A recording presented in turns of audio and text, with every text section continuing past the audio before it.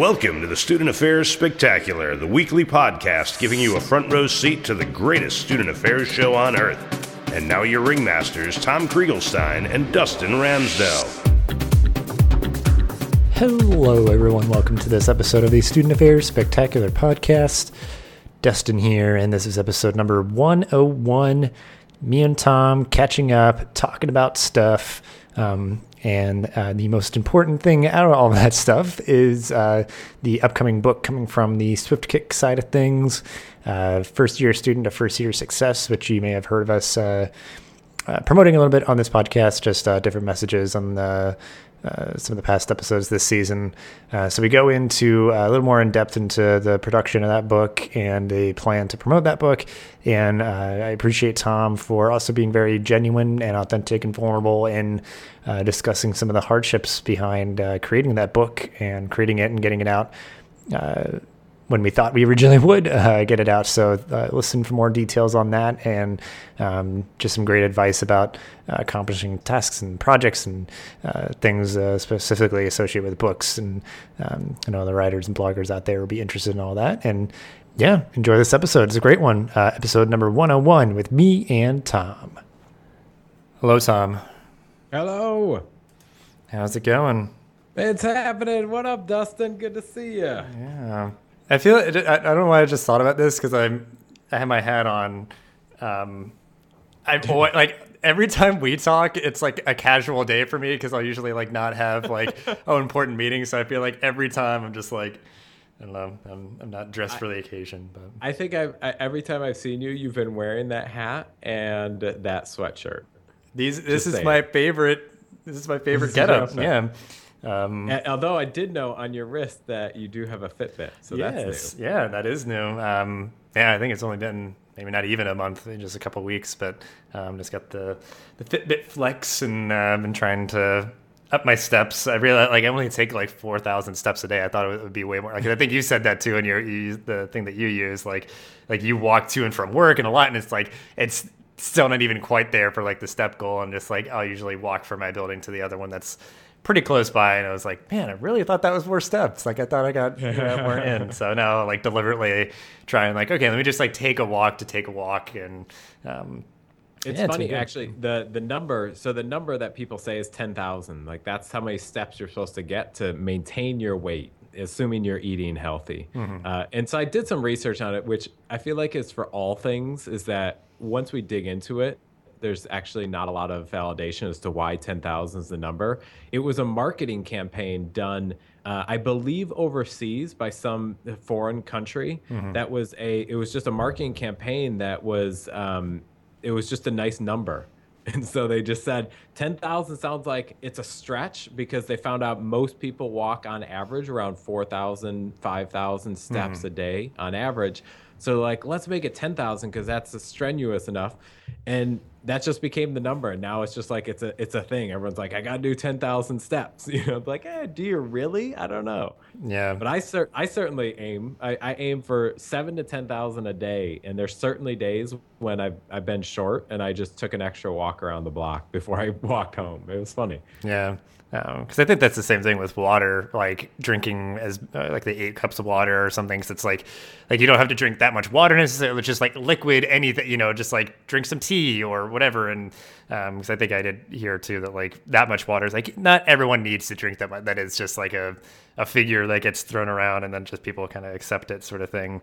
I guess as long as you're not drinking like 8 cups of soda a day or something, but right. Because in the food we eat, there's a ton of water, and we're ignoring that too. So it's just these funny things. I feel like there's so many of those, and my brother is one of these people that loves to tell people that they're wrong about their beliefs. And at first, it's like it was frustrating because like everything I believed, I was like, well, everything's wrong, and he would pull up the history of it. I'm like, oh, okay. And sometimes he's been wrong. And so I'm like, you were wrong. But most of the time I'm just like, I just assume if I assume something that it's probably wrong.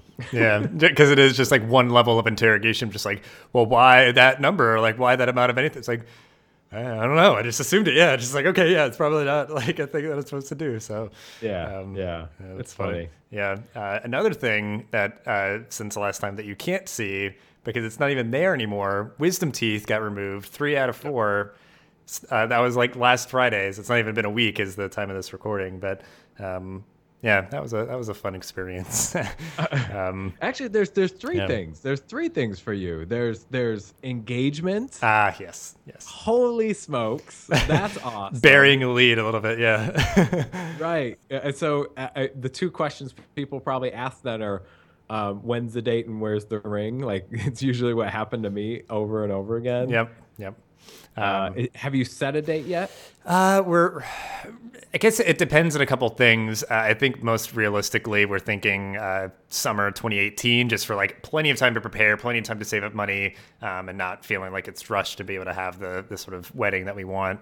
Depending on how things work out, it could be sooner, but that seems like the most realistic things. We're thinking the zoomed focus is like somewhere in Jersey. Like we met at Rutgers in New Jersey, and a lot of our friends and her family are there, and it was a little more central for people to get to. So that's as far as we've gotten so far. Because again, which it is like a lot of things happening within like a short period of time. Because that happened as of the time of this recording, not even a month ago. So like we're kind of starting to think about all those things and starting to get like quotes for places, and people are being very helpful with like ideas and tips and stuff. So yeah. And then the second thing, so obviously the wisdom teeth, yes. And you're looking good. It's good. I still have mine. I just every time the dentist says to me, he keeps saying, well, eventually they're gonna have to take them out, and the later you wait, the worse it'll get. So. But I'm holding out that I don't have to. Yeah, at this point, it's just like, it's like you're kind of just gambling. Where it's like, oh, come on, we can do it. I'm brushing them extra hard in the back to make sure, because that's what they said. They'll usually they get eroded because the plaque builds up back there because people don't reach back with their toothbrush and whatnot. So yeah. I was gonna say then the final thing is the 100th episode of this podcast. Yes. Wow. I can't believe that. That to me is kind of amazing, because that alone is like the fact that existed, that this podcast has been around for this long is amazing to me. Yeah, it's getting to be pretty solid now. Because then this will be 101, and we recorded the 100th episode a little while ago, and I did it like just for like sort of the specialness of it, I guess. I recorded it like right on like the 2-year anniversary when we released the first episode, so it sort of was like on my mind of like reflecting back and all that. So I encourage people to definitely check out the 100th episode. It was a good one. I had my partner, now fiance, interview me about like how we got to be where we are now, and the things that we've learned, and some of the like behind the scenes stuff of the podcast of just like making it, and sort of funny stories and stuff. So love it. Yeah, 2 years, 100 episodes. It's it feels good. I feel very accomplished. I feel satisfied. I feel fulfilled. It's amazing. Yeah. Hey, before we dig in any further, I just want to give a quick asterisk to a fact I gave earlier about the 10,000 steps, because I did a quick search. It came from the 1960s in Japan. There was a company trying to sell pedometers, and I'm totally gonna botch the name, but it was Manpo Kiai is the name of the pedometer, and they needed a marketing just slogan around it, so they came up with the 10,000 steps meter, and that just became a thing coming out of Japan in the 60s. And here we are today. Everyone's like, have you walked 10,000 steps? So yeah, they should have like copyrighted that or something. I don't know. Like, isn't that like, that's like a thankless thing like that they came up with? Birthday song? Yeah. Like they get royalties on that. It's like thankless. Well, and just on like research, so to speak, I don't know how I stumbled across it. But on the wisdom teeth thing, it is a thing that like dentists, they will be like, because a lot of my RAs, like my students, none of them are over 20 years old, and they pretty much all have had them taken out, like maybe all the wisdom teeth, and it's just a thing that dentists will be like we'll just take them out just in case. And like it is like, and I guess it's a balance of like, if you get them out too early or too late, it's both kind of difficult. So like it wasn't too bad for me, just for people to like to know. I even did it, which I don't even know if we want to get into it. I'll just like cliff notes it. Did it without anesthesia. They numbed me up. I was awake the whole time. I just put headphones in, closed my eyes, and did it. And I was talking to somebody, and they're just like, "You're like this sounds like a humble brag, but like you're like pretty badass. Like I could not have done that." And I was like, yeah, I mean, it wasn't that bad. It was like 30 minutes, and it took like 3 out of the 4 out. And I just like put my music on pretty loud and closed my eyes, and because my like 2 of the ones they took out were already like erupted, so it was just like, okay, we'll just like plop those out, and one of them was like not really bothering anything, and they just like took that out and stuff. But it was just for like the convenience of like scheduling, and it was cheaper, and they kind of, I guess, sort of like coaxed me into it, because they're like, it's not that bad, you could just like do it without anesthesia, and it'll be fine. And it has been fine. It was not very painful, and it was quick, and I am currently recovering. So wow. My dad has Parkinson's, and he had deep brain stimulation surgery, which if anyone's in the Parkinson's world and you want to know what it's like, happy to share the story around that, because it's a whole process. But he did it, and what they do is they open up your brain or your scalp and then start poking at your brain. Wow. Or his brain.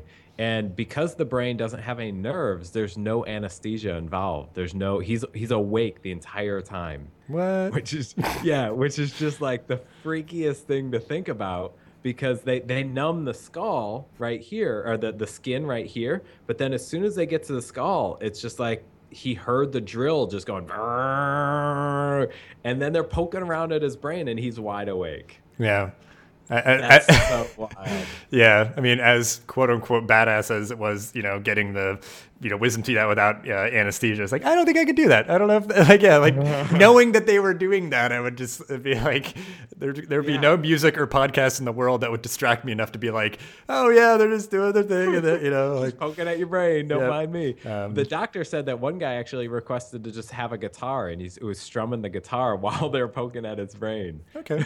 Yeah, wild. Something to take your attention off, but if anyone has Parkinson's in their family and they want to know about deep brain stimulation, happy to share the story. Yeah. I think we kind of quickly caught people up on random things in our lives here. And I guess if people want to know the proposal story, I guess I haven't really talked about it, but we'll save that for another time. So it's pretty simple, but we'll save it for another time for the sake of getting into the stuff that we want to talk about. But so we want to talk about upcoming book, the thing that we've kind of been talking about for a couple weeks now. And I guess, we've had like the messages for the podcast, or on this podcast for the book for the past several episodes. But in case people didn't listen, and just give kind of like a Cliff Notes version of what this book is, where the idea came from, and I don't know, I guess just like how long it's been kind of gestating and stuff. Yeah. So there's good news and bad news in where we're at in the process. And the book itself is called First Year Student to First Year Success, 21 Tips They Didn't Tell You at Orientation. And it came about because we're just having connected with so many students across the country, especially at orientation or throughout the rest of their time at college. There's some things that like every school talks about, and they make sure the things you should do. You should do this. You should do this. You should do this. And there's a list. And at orientation, the talking heads talk about it. They hear it over and over again. And then they get to college, and then there's a whole bunch of things that they learn in college that maybe weren't discussed. All the extra stuff that is learned. And so what we tried to do, and there's 1,000 tips out there, but what we tried to do is condense it down to 21 that we felt like were some of the most important. And so we put it in this book, and we've been, since that, like the germination of the idea, we've been collecting stories, collecting data, collecting quotes around each tip, so that we can compile it into not just a book that you read, that the student would like read straight through, but they would actually reflect on. So it has a little bit of a feel of like a workbook to it. It's a combination. It's like a workbook / travel guide / just book. And so there's stories in there, there's activities, and then there's some visuals and some stats and some data backing up what we're talking about. And that's the idea. And our intent was to launch it by next week. And that was the good news. Is the key word there, because that's not happening. Books are easy to write until life gets in the way. And what we've discovered is that if we could sit down for the entire workday and just focus on this book, we would be able to crank through it much faster. But the reality is everything else is building up on top of while we're trying to do this book project. And so what's turned into being able to work on it for 4 hours really is an hour, and really maybe 1 hour is a half an hour, or I'm out of town, and so it's just not as good a brainstorm over Skype as it would be in person with a big whiteboard. That's one part of the reason why I got delayed. And then the other part is that our brains just needed breaks. We would try to go for like marathon sessions with the book for 4 hours, and our brains just shut down at one point. They're like, I can't talk anymore.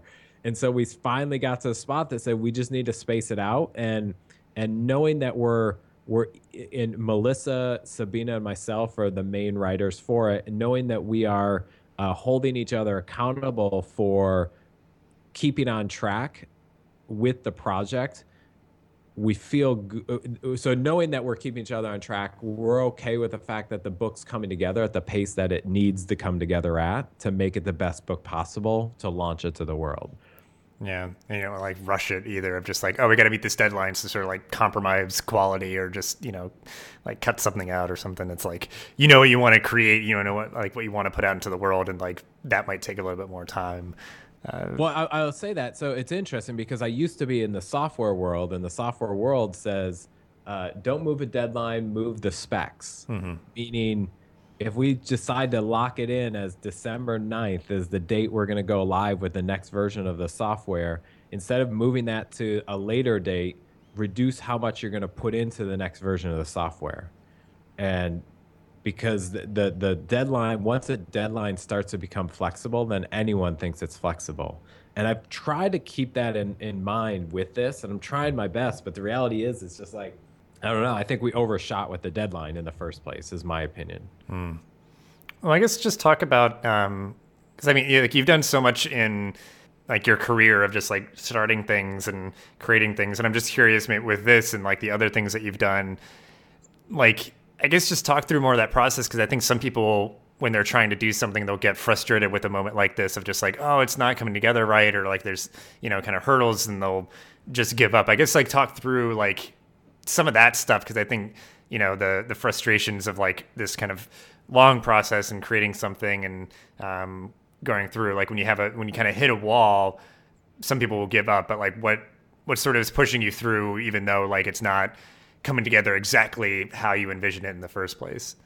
Yeah, that's a great question, because I think that it happens in anything where we're going to hit a wall, and then the decision to move forward or not is going to be there. And for anytime I've gotten to this spot, what I've discovered that really helps is having accountability people around me. And in this case, it's Sabina and Melissa, who it's similar to a workout buddy. It's similar, you know, like I'm going to the gym every day. And I remember back in high school, I used to have my gym friend, and we would go every day. And there would be days when he was tired, and I'd be like, no, let's go and do it. And then there are days I was tired, and he would be like, no, let's go and do it. And here, similarly, is that Sabina, between the three of us, at least one of us is going to be motivated that day to make sure we get whatever needs to be done that day done. And just the accountability. And I say to myself, if I can't commit to myself to get it done, and I don't trust myself to get it done, let me be accountable to someone else, because I'm not going to let someone else down. And most humans are that way, where we're less accountable to ourselves than we are to someone else. So if you are someone in that situation, make a commitment to someone else, and then let them, even if they don't do anything, just commit to going back to that person and saying done or not done. Yeah, that's good advice. I have a friend who he runs his own consulting company, and in the beginning part, I don't know if he does it anymore, but in the beginning part, he used to pay someone, this woman, to call him up in the morning, ask him what he was going to work on, and then call him up at the end of the day and ask him if he completed what he was going to work on. That's it. He paid her to do just that. Like, that's how important that accountability partner was to him in his world. And he says it was worth every dollar that he paid her. I don't know how much he paid her, but worth every dollar. So, yeah, that's interesting. I think that's, like you said, translates to so many other things of just having like accountability buddies for, accomplishing goals. So it's definitely good advice for whatever people might be working on. And I guess, we've, for like the Student Affairs Collective, we've created a bunch of books about like blog series that we've done. And I know you've had like a hand into those as well.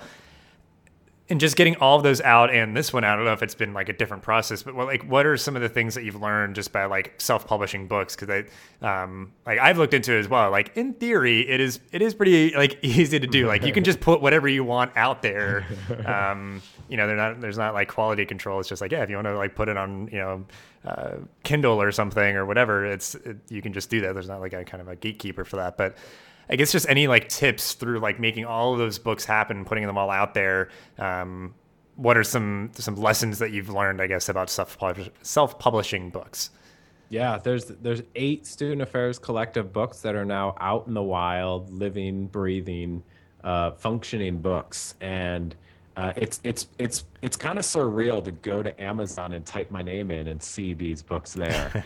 And there's 2 types of books. This is the Student Affairs Collective books are certainly a collaborative book, meaning I'm only a tiny piece of a huge project. And then the other side of it is the First Year Success book.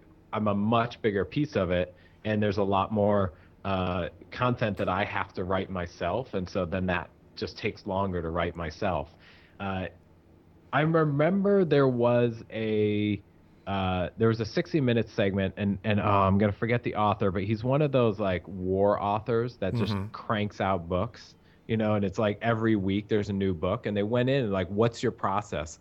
And he walked in, and I remember when I wanted to write my first book, I had this idea that I had to go disappear to a cabin in the woods for an entire year, drink tea, and only write. And like talk to the birds and come back and write more. Like that's what I thought book writing was. And then I thought once I'm done with it, I put it out to the world, and then the world will just appreciate the genius that came in that book. I've come way back since then, because that 60-minute segment opened my eyes to this idea that there are solo writers out there, but then there's team writers. And this guy, what he has is a team of writers, or a team that produces every book, and he shows the process. Once I switched my mental framework from thinking that this was a solo sport to a team sport, it completely shifted my anxiety around getting books out and getting my message to the world. And so even to the point where, I have some pretty big ideas in my head, but even to the point where I would even go and just talk my ideas out with someone and let them do the typing part of it. Because I'm finding it's really hard for me to find time in the day to sit down and type. But most people would probably balk at that idea, and they'd be like, "Oh, that's not your book then." That's fine. Like I'll do a sub co-authorship of that book. That doesn't bother me. I'm happy to put multiple names on the cover to be able to boast egos wherever they need to be boasted, as long as the ideas that are in my head get out to the world, instead of just sitting in my head. Yeah. And so that's one part of it. Okay, so I want to get to the marketing though, because I feel like self-publishing, it's like you said, it's so easy just to put any book out there. It is. Once I did it once, I was like, oh, that's it, and now it's out there. Now there's a Kindle, a PDF, and a print version. But the marketing side of it, the thing is that, like I said earlier, I write the book and I put it out to the world, and the world's just going to celebrate it. That's just not true. It's just not true. People don't. I don't want to say people don't care. People don't know. Yeah. And so then the real part of book publishing, and this is where I think the difference between being an artist who writes the book and the marketer or the business person who publishes and distributes the book, both skills are needed to make it successful. And so what we do, for as much time as we spend crafting each book, we spend equal, if not more time developing the marketing strategy before the book is launched, the day the book is launched, and then afterwards after the book is launched.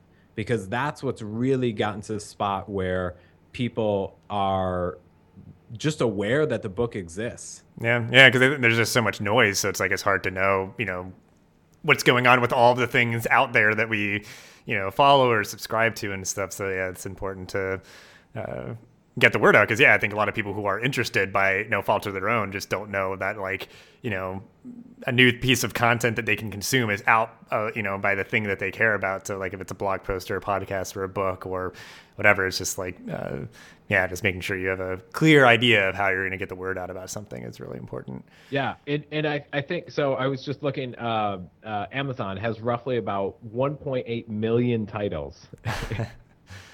Yeah, so it's a lot of books. That's a massive amount of noise. And so it's one thing to write great content.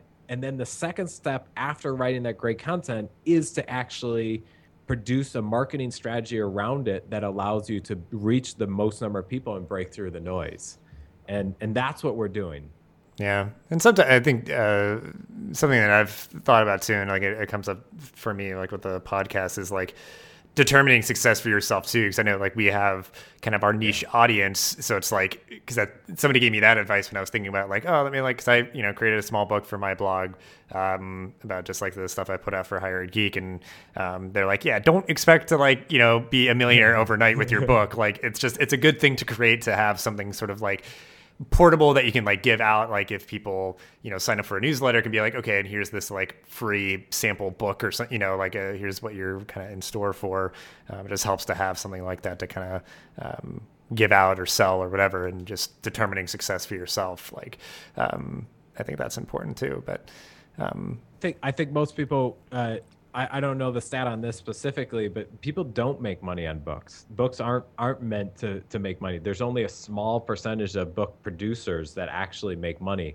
And make money, there's some people that make like $10 a month, $20 or $100 a month, and that's not making, I mean, it's some money, right? It's nice, but it's not the same as someone who's, I know one author who's making, he's selling 10,000 copies of his self-published book a month. And that's a minimum. Mm-hmm. So like in December, he sold 40,000 and it's self-published. So he's probably selling it around $12 to $15 each, and gives Amazon $5 or $4 of that. So he's living off this book. And that's such a rare case that we have to set our expectations of what our goal is for each book. Yeah, the whole idea of like going viral or something. It's just like there's a reason why like not everything and everyone goes quote unquote viral. Like it's not. It's sometimes just like it's such like a special like almost like accidental success sort of thing of just like they hit this like very small bullseye at like exactly the right time, and they just happen to get a lot of success. And then I think it's some people sort of squander it. Some people really like maximize it and kind of coast off that for a while, and it really is up to them whether they do one of those or the other, like of how they kind of handle the attention that they get. But the author's hangout, the author hangout is a great podcast for people to listen to. Author hangout. And I know, Dustin, I want to, I said the marketing stuff, but I feel like there's people who I didn't give specifics, and I feel like people are, I always hate when I get to podcasts and it's like they give you the hype and then they're like, well, what do I do? So I want to give some very specifics as to what we do to be able to build the momentum. Mm-hmm. So starting, let's call it 6 weeks before the book goes out. We work with the community to come up with a title, meaning we do a poll. Then from that poll, we finalize it. We choose the title. We let the community know, hey, this is the title we're going with for the poll. Then we have our designer create a page for it, or a cover for it. That cover then we'll share on social media. And this is maybe 5 or 4 weeks out from the book going live. And so then people are seeing the cover now. They're seeing a visual of it. They're feeling like they're vested in it because they had a part in voting for the title. Now they're seeing the cover, it's live. Then as we build the book, and these are specifically for the SAC books, the Student Affairs Collective books, we'll start sharing quotes from the book and start either as an image or as text. And then we'll start sharing those out. We'll also, with our first year success book, we're sharing the behind the scenes process. Here in the podcast, we've been sharing it, but then also on social media and our newsletter, we're taking pictures of when we're like in the nitty gritty of compiling the book, we're sharing it. We're showing people the process so that, and the whole goal here is build momentum, keep reminding them that the book exists or is about to be launched, and then and then make them feel like they're part of the process, and so that they're vested in the success of this book. Yeah, and like the anticipation's good too. It is, yeah. yeah. The anticipation. So then the day of comes, and we have the newsletter, we have social media, and what we're doing there is we give coupons to a variety of different people, and the coupons have a time stamp to them of 24 hours. Most people just don't buy without a reminder or a time pressure cooker attached to it. So we're giving them some money off if they buy within this certain period of time. So then they go and they do that. And then we send a reminder the next morning, hey, there's 12 hours left in case you want to get the $2 off. And it's interesting to watch how many more people buy on that second email that goes out or that tweet versus the first one. Because there's just so much noise in the world that people are like, they maybe on the first email are like, oh yeah, I want to do that. But then the second one, they just forget. Mm-hmm. And so then we get the book out. We got the pressure cooker, the coupon, we're getting momentum. We get as many people as possible to do Amazon reviews, because that helps rank higher than on Amazon if we have reviews from the authors and whatnot. And then as the book continues to be successful, we share the success. We say, we just sold the 100th copy, or it just hit #1, which happened for our book, which did just happen for our book that just launched on assessment in student affairs, that it was the #1 book release in college and student life. So those kind of things, that builds again, that it makes them feel like they're a part of it, and they get to celebrate in the success of it. And they probably then go and tell their friend.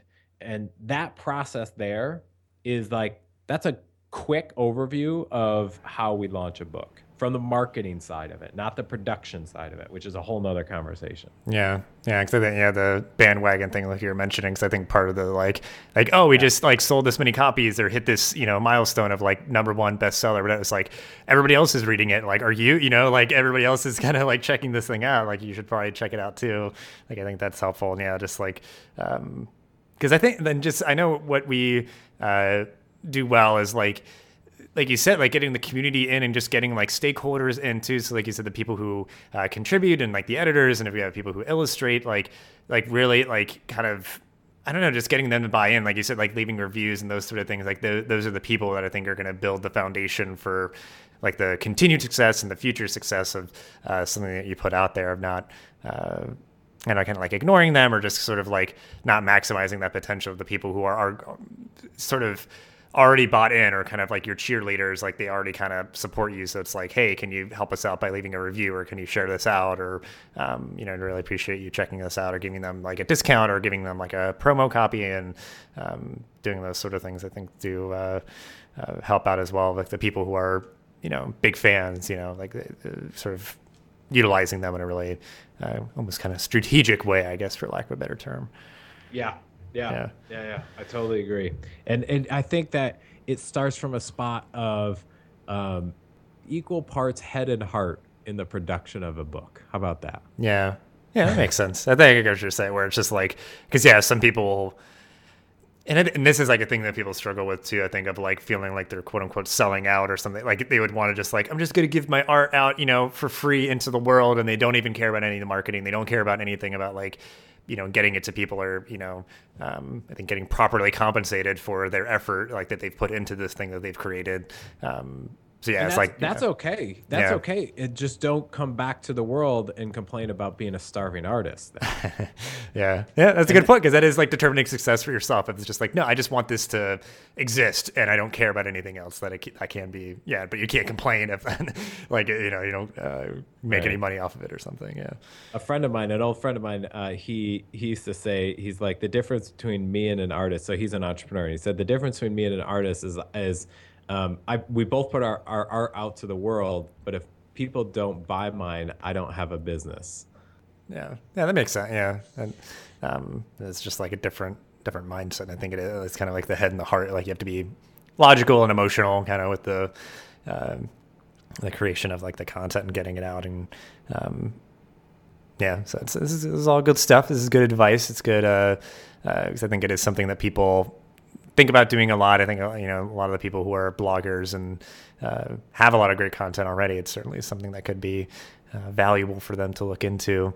Let's see. Anything else, I guess, about this the process of this book, all the books, and just anything kind of looking ahead? Certainly people can stay tuned for the release of this first-year student to first-year success book. It will be soon. This episode will go out a couple days from when we're recording, about like a week from when we're recording it. I would think shortly thereafter people can anticipate the book coming out. But anything else, I guess, that's on your mind? Yeah, I'll give a date, and dare I give this date that this book is going to go live is May 3rd. Okay. That's the intent right now. That's the deadline, and I don't want to move that. So May 3rd, everyone. All right. Very cool. I'm tattooing it on my shoulder as we speak. I don't know if that's a good idea or not, but I mean, it's your life, it's your body. I have a friend who's got New York Times bestseller tattooed on his chest, but it's backwards. So every time he looks in the mirror, he sees it, and it's like a goal of his is to be a New York Times bestseller. So. Maybe. Oh, geez. He hasn't hit it yet, but he's got hopes. Yeah, I mean, I'm sure there's plenty of time. He's got like his whole life to like fulfill. Kind of make that tattoo make sense. He's in his 50s. You know. Yeah. I guess in the meantime, from when this episode goes out and when the podcast or the book will go live, there, like we were talking about, there's plenty of other student affairs collective books in the bookstore that you can check out, whatever format you choose. So we definitely encourage folks to check those out. But yeah, we will look forward to this book, First Year Student to First Year Success, coming out soon. And yeah, it was good to catch up, and we'll link to the stuff like that author hangout podcast and just some of the other, like the Kindle publishing. Like if people just want to look into some of that stuff, we'll link to some of that stuff as well, and to the books so people can check those out as well. But Dustin, one thing I am going to do is by the time this airs, there will be a landing page that'll give more description of that first year success book. Sure. And if we could put a link in the show notes, so if anyone has orientations coming up and they want to pre-order copies, we're actually giving some bonuses away for pre-ordering copies that will be a combination of different things, whether it's extra books for free, or free swag from us, or discounts on future stuff, or even for some schools that order enough for the orientation, we said we'll even come out and do a program at orientation. And so lots of different opportunities for people who are interested in pre-ordering. Cool. Yeah, we'll definitely link out to that landing page. And that all sounds like very cool stuff, and we got very cool advice here. And appreciate you, as always, Tom, for making the time for this and sharing your experience and wisdom. And just so I can tell you specifically, because I thanked you in the 100th episode for giving me this opportunity, but I will thank you on this podcast recorded for posterity, that I appreciate you and thank you so much for giving me this opportunity to be a part of this podcast. And I've gained so much from it, and it's like I've just gotten stuff from the conversations, and it's also fulfilling knowing that other people are getting stuff from the conversations as well. So thank you, Tom. I greatly appreciate your kind of just giving me this chance and this opportunity. That's so cool to hear, and I give thanks back to you, because you're the perfect voice for this community to be able to share the message of what peers are doing. And so it's been fun to watch it evolve over the past 100 episodes, and you've been doing a great job at building up what it is that exists here in this podcast. And so I'm excited to see what the next 100 episodes entail. Yeah, that'll be exciting. And I thank you for saying that. And just once again, thank you for hanging out with me. It's always good to catch up. So I'll talk to you later, Tom. Live long and prosper. Yes. All right. See ya. Bye.